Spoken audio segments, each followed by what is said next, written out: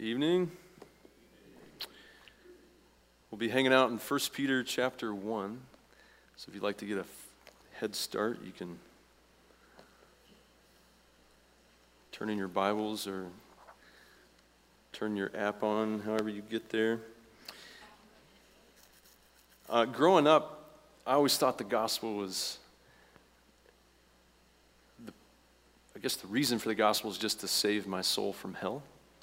And so it's kind of been an enjoyable experience for me to be here and go through this sermon series, just listen,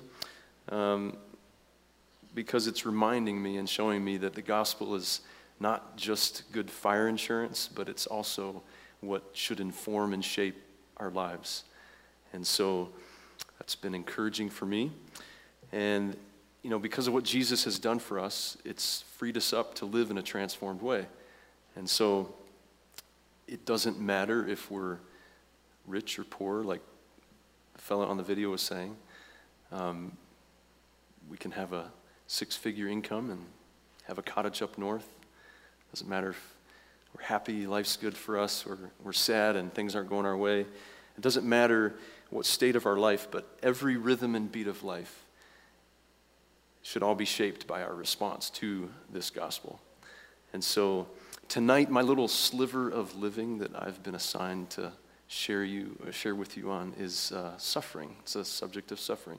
And so obviously this is not a subject that we relish or even enjoy talking about, but it is not beyond that shaping influence of the gospel.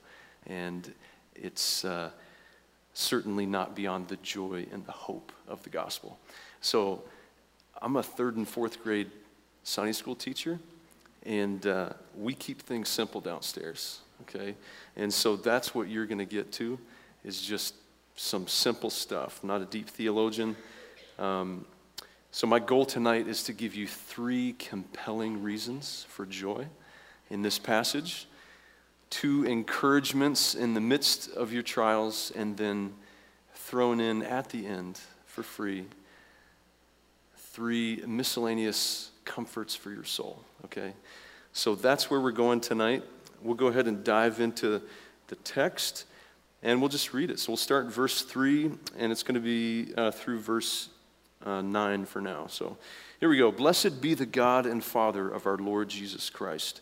According to his great mercy, he has caused us to be born again to a living hope through the resurrection of Jesus Christ from the dead, to an inheritance that's imperishable, undefiled, and unfading, kept in heaven for you, who by God's power are being guarded through faith for a salvation ready to be revealed in the last time.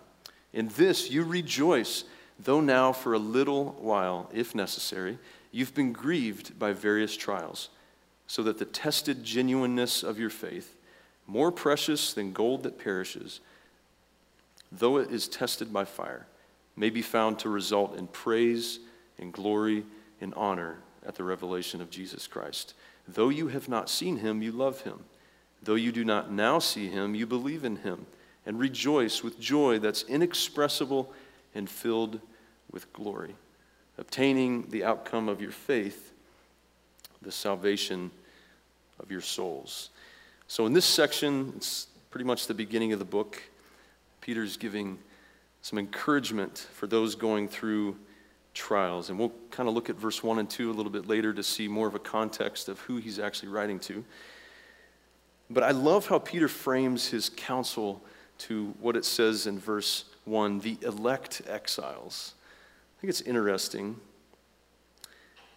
He got to the part where he talks about trials, but he kind of sandwiches it between hope and inexpressible joy. I think that's an interesting way to talk about trials.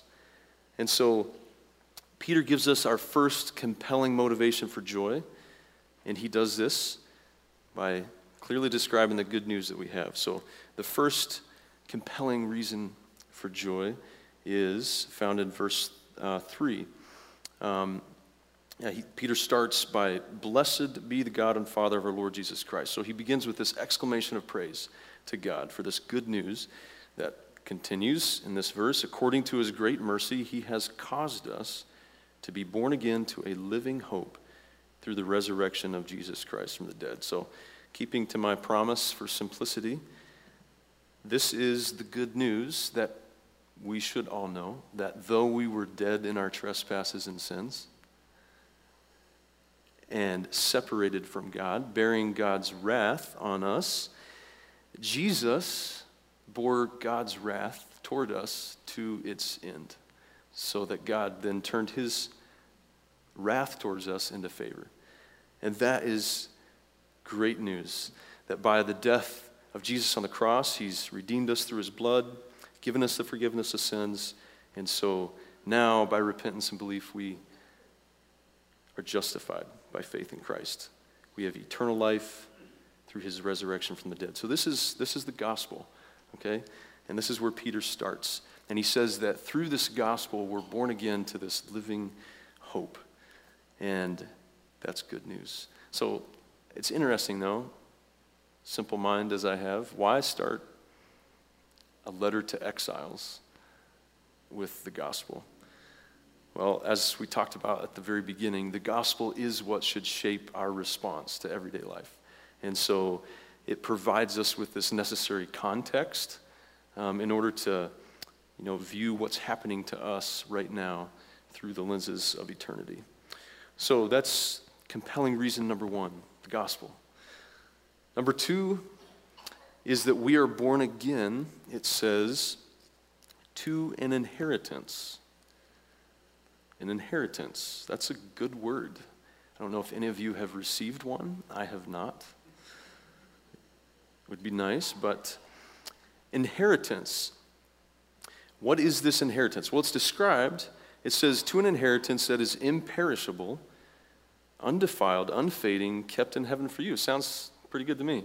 I like those descriptions, but it doesn't answer exactly what this inheritance is. And I don't know exactly, but I think it's not just eternal life that's waiting for us in heaven, kept in heaven for us, but I think it's this whole package deal that's waiting for us in heaven, kept in heaven for us. And I don't know about you, but that's supposed to motivate us to joy. And if I had to be honest with you, I think sometimes an inheritance kind of falls bland on my ears. I mean, I know it's a good thing. I know being born again to a living hope, I need to be excited about that. It should motivate me to joy and having an inheritance. But I'm pretty excited and happy with things I experience here on earth with my five senses. I love hamburgers, especially the big juicy ones you have to hold with two hands. And when you take a bite, half of what you bite stays on your face. I mean, that's the kind of stuff I love, a good cup of coffee in the morning. I mean, I'm satisfied with that. I love that. Hearing my kids' belly laugh, I don't know about you guys, it just brings a smile to anybody's face. Going on vacation with my kids, doing those things. I love those things, and it's tangible for me. I'm able to experience them with five senses, and so it's one of these things that I know that I love and I can long for because I've experienced it and I know how good it is.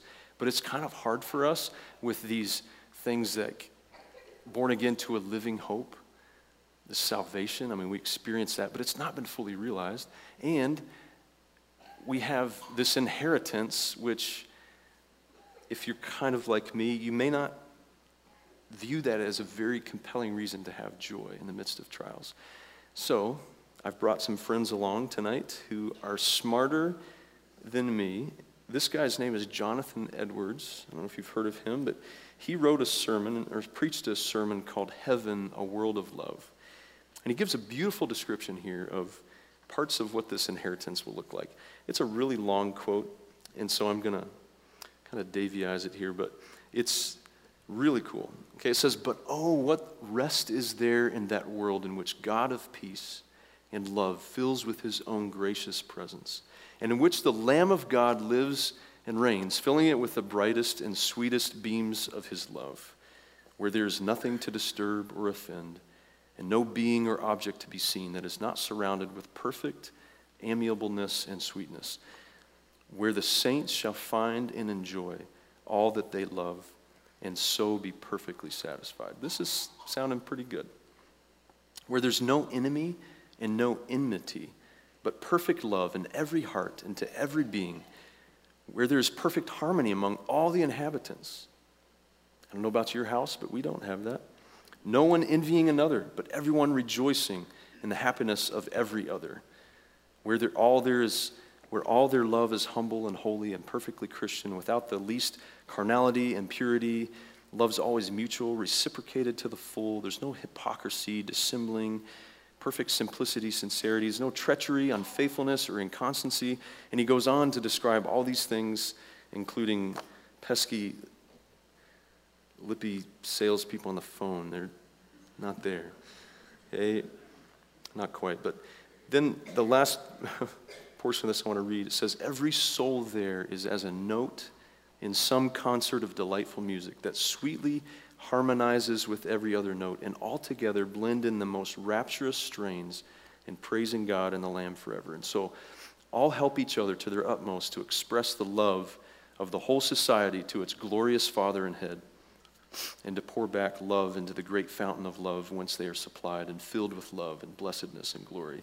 And thus they will love and reign in love, and in that godlike joy that it is blessed, that is its blessed fruit, such as eye hath not seen, nor ear heard, nor hath ever entered into the heart of man in this world to conceive.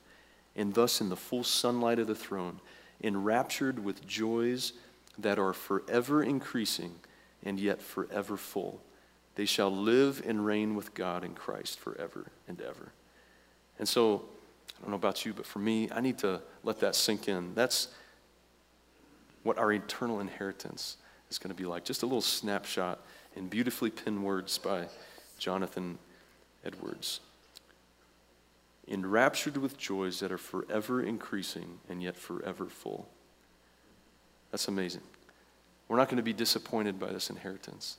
And so if you need some help imagining what this is going to be like in order for it to be a compelling motivation for joy, as I need that, I highly recommend his sermon. The third piece of good news that is motivating us to joy is that we are born again. To those who are born again, is that we are being guarded through God's power. And this is an interesting phrase here. Let's see here. To an inheritance, this is verse 4, that is imperishable, undefiled, unfading, kept in heaven for you, who by God's power are being guarded through faith for a salvation ready to be revealed in the last time. So you who are born again to the living hope and have this inheritance, you're the one that's being guarded by God's power through faith. It's interesting. Now, I have to let you in on a secret. I don't know exactly what that means, all the details, okay? Different translations put it different ways. The NIV says shielded. NASB says protected by God's power. And I think the essence of what Peter is saying here can be understood actually by the lyrics of the song that we sang at the end of the morning service. He will hold me fast. I read just 2 verses here. It says, those he saves are his delight. Christ will hold me fast. Precious in his holy sight, he will hold me fast. He'll not let my soul be lost. His promises shall last. Bought by him at such a cost, he will hold me fast. For my life he bled and died. Christ will hold me fast. Justice has been satisfied. He will hold me fast. Raised with him to endless life, he will hold me fast. Till our faith is turned to sight when he comes at last. So we who are being talked about here, the born again, who by God's power are being guarded through faith for a salvation ready to be revealed in that last time. I think that song does a good job of summarizing perhaps the intent and essence behind that phrase. So a quick review here. So we have 3 compelling motivations for joy. We're born again to a living hope. We have this inheritance that is imperishable and unfading. It's undefiled, and it's kept in heaven for us who believe in Jesus, and we are guarded by God's power. So these three solid reasons for joy in trials. Verse 6, it says, "In this you rejoice." The "this" is what we just got done talking about. The living hope, the inheritance, and guarded by God's power. And so in this we rejoice. We have joy in those things. And so now we come to the part where Peter is actually talking about these trials that these elect exiles are experiencing in the various regions of Asia Minor. I think it's interesting even how Peter talks about this. He uses some pretty interesting words. It says in verse 6, "In this you rejoice, though now for a little while." And we just got done talking about eternal things, listing these reasons for joy, this living hope that we have through the resurrection of Jesus, this inheritance. I think it's interesting that Peter contrasts the trials that are a little while with this hope that we have that's eternal. And I think that's a noteworthy phrase. These trials will soon end.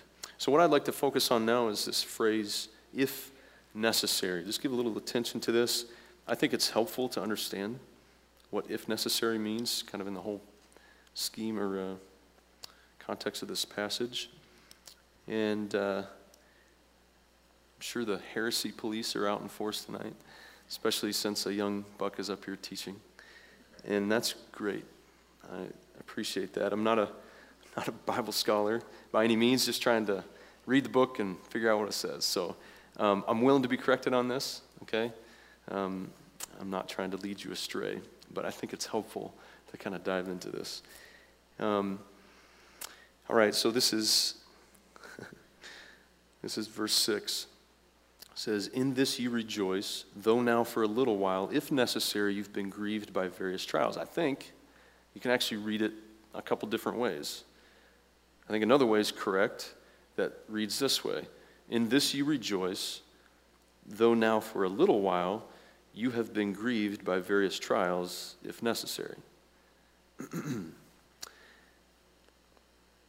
So I think what we can rightly infer here is that if we have been grieved by various trials, then they were necessary.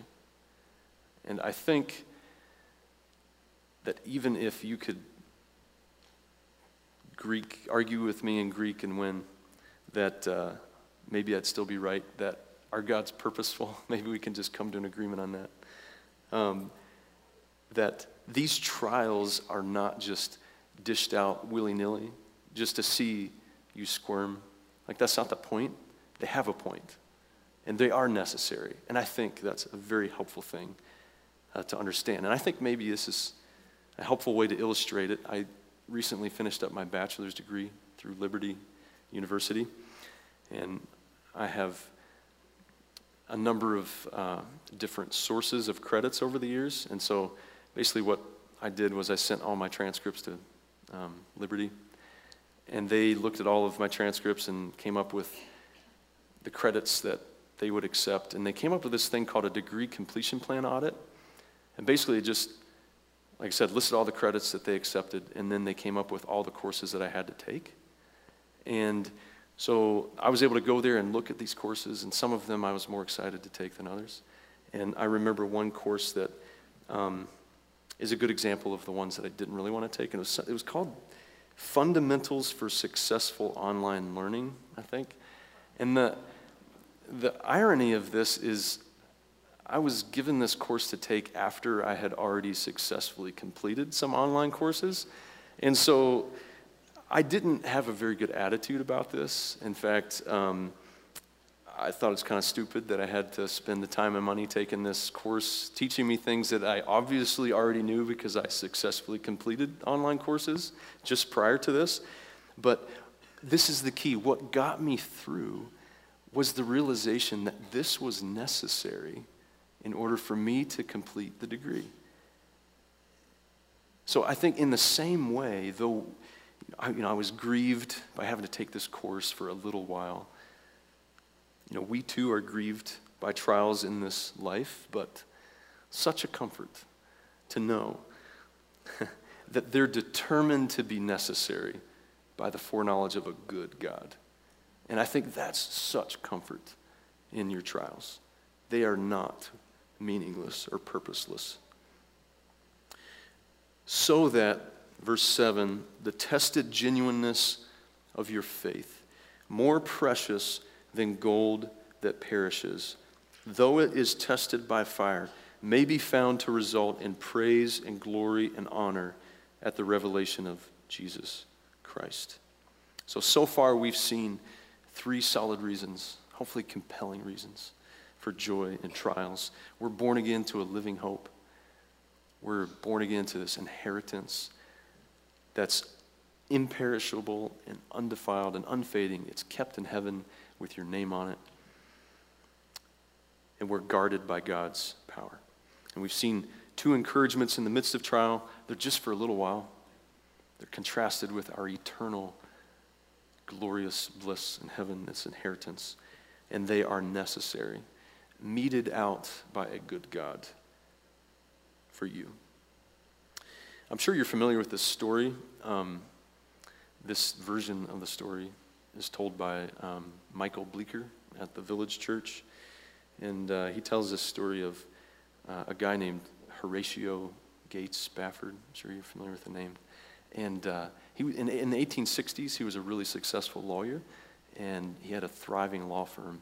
And he was a rich dude, too. He had lots of property on the shores of Lake Michigan, just kind of north of Chicago. And in 1871, unfortunately, Mrs. O'Leary's cow kicked over the lantern in her barn. I don't know if this is true, but the Great Chicago Fire happened, okay? However it happened, it happened. And it wiped out much of his real estate investments. And so, obviously discouraged and needing a break from his trials, he decided he's going to go to England with his family. And he had a wife and 4 daughters, and so one son actually had already passed away, or a daughter before.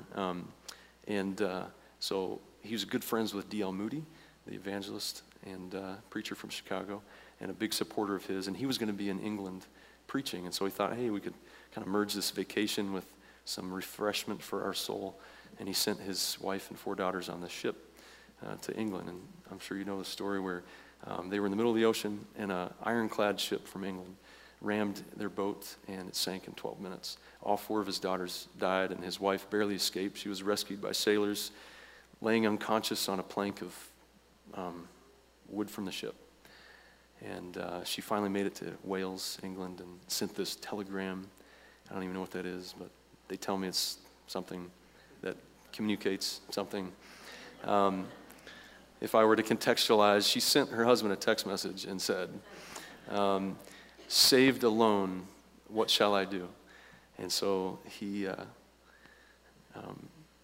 comes as quick as he can and makes the ocean voyage to England. And so when the captain of the ship, who knew his story, knew they were over this spot where his daughters had died, he told Horatio, and he went down and he penned these words: when peace like a river attendeth my way, when sorrows like sea billows roll, whatever my lot, there thou hast taught me to say, it is well with my soul. I personally think that's insanity. Just days after losing 4 daughters, he writes a hymn that's sharing how there's joy and hope in his soul. It's hard to believe. I don't know how that can be, but I suggest that perhaps it's because Horatio was born again to a living hope, and he was thankful, and he understood that living hope. He understood the glorious inheritance that was his in Christ, and was guarded by God's power. Verse 8, though you have not seen him, you love him. Though you do not now see him, you believe in him and rejoice with joy that is inexpressible. I think Horatio demonstrated that. And filled with glory, obtaining the outcome of your faith, the salvation of your souls.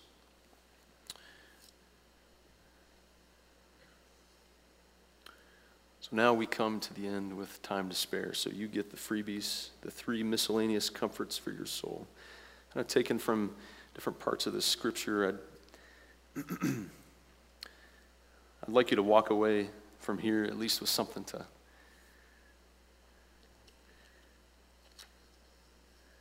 use and be comforting to you in your trials that I'm sure you have. I enjoy Matt Chandler, a pastor of Village Church in Texas.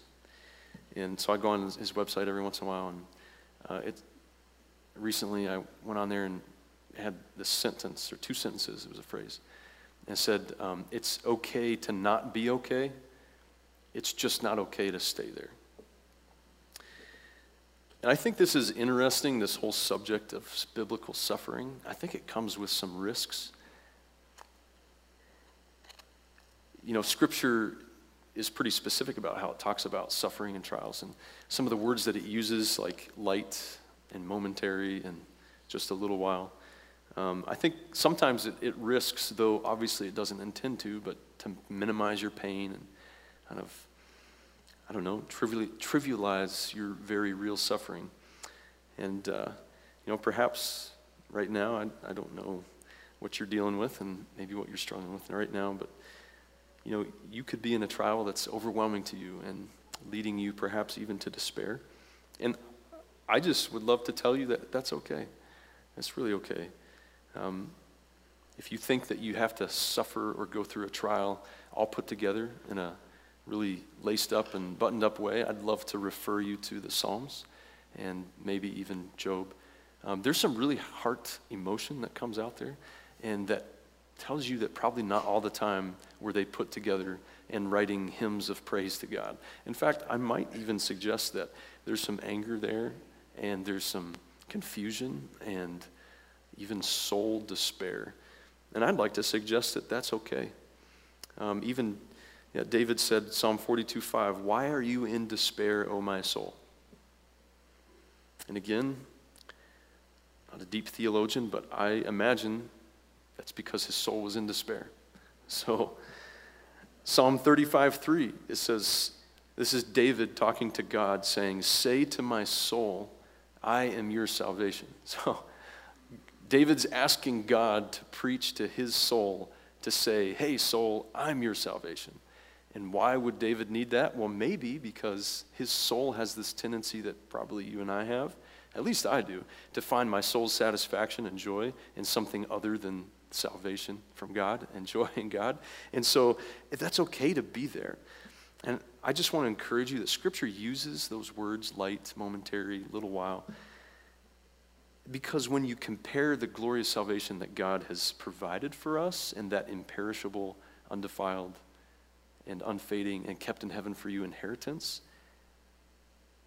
our trials and suffering really are, in reality, light and momentary. And if you have a problem with that, and if your trials only bring you to despair and leave you reeling, then perhaps some examination of our hearts is in order to know where is our heart's treasure and what do we treasure in love. Again, I'm just repeating what I read. I don't claim to be an authority, but if that heavenly inheritance is our prime mover,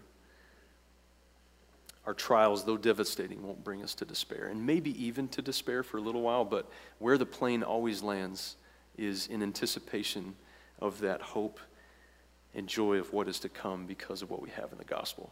So, bottom line, being wordy, it's okay for it to hurt. It's supposed to, I think, and to express those emotions. Even if you raise a fist to God, I think He can handle that, and I think it's okay for you to really expose what's in your heart at that time.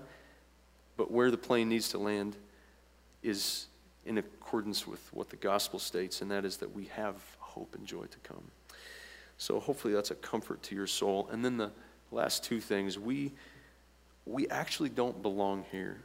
Peter says in verse 1, Peter, an apostle of Jesus Christ, to those who are elect exiles of the dispersion in Pontus, Galatia, Cappadocia, Asia, and Bithynia. And I had to look this up. It's just modern-day Turkey, some areas there. So these exiles are elect, which I think is very interesting. They're elect exiles. That means that where their own 2 feet are right now is not where they belong. And they are elect. They are chosen by God to be his kids through salvation of Jesus. I just think that's interesting. It's true for us tonight too. Like where our own 2 feet are here, like that's not our permanent home. And so that's good news. I like reading G.K. Chesterton. He has a book called Orthodoxy. It's a pretty short little read, but he says in there, but all the optimism of the age had been false and disheartening for this reason, that it had always been trying to prove that we fit into the world.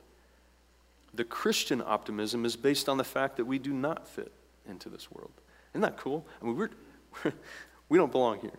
And so I think sometimes it gets frustrating because we long for things to be as they are in this world, but that's not a reality for this world. That's a reality for the next world. And so that means we should not put our hope in this life. It can be a disappointment.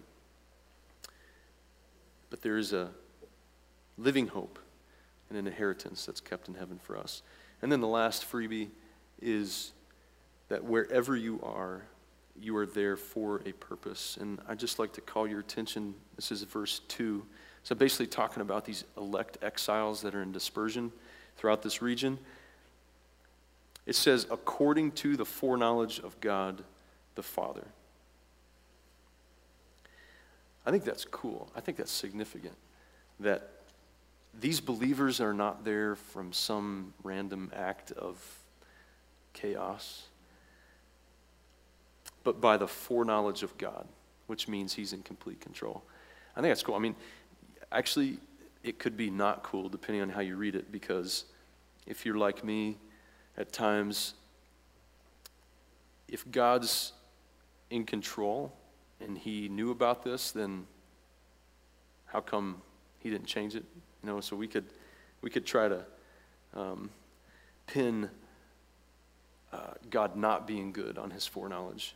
But we have a good God, and he does things because he's good. In Psalms it says, you are good and you do good.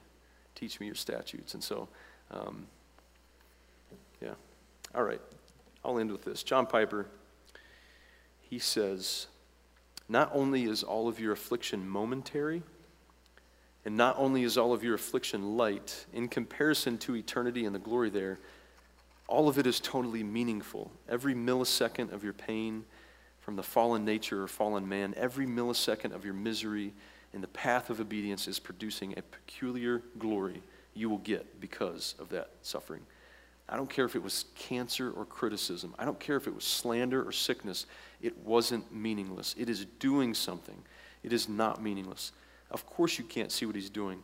Don't look to what is seen. When your mom dies, when your kid dies, when you've got cancer at 40, or when a car careens into the sidewalk and takes her out, don't say it is meaningless. It is not. It is working for you an eternal weight of glory. Therefore, do not lose heart. But take these truths and day by day focus on them. Preach them to yourself every morning. Get alone with God and preach his word into your mind until your heart sings with confidence that you are new and cared for. Another Chesterton quote, he says, joy is the gigantic secret of the Christian. And I think that's the main point. We have much joy because of the gospel. So may you have that joy and may you show it to the world as you go through hard times. I guess we'll pray. God, we're grateful because you're good. Help us to know how good you are. Thanks for your good gifts that you give to us. We don't deserve them. I pray that all of those good gifts, your gospel, your inheritance, the fact that you intimately care for us and guard us by your power through faith for that salvation that's going to be revealed.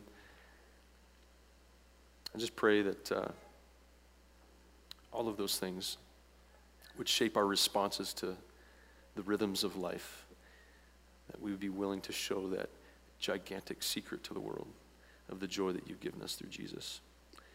Amen.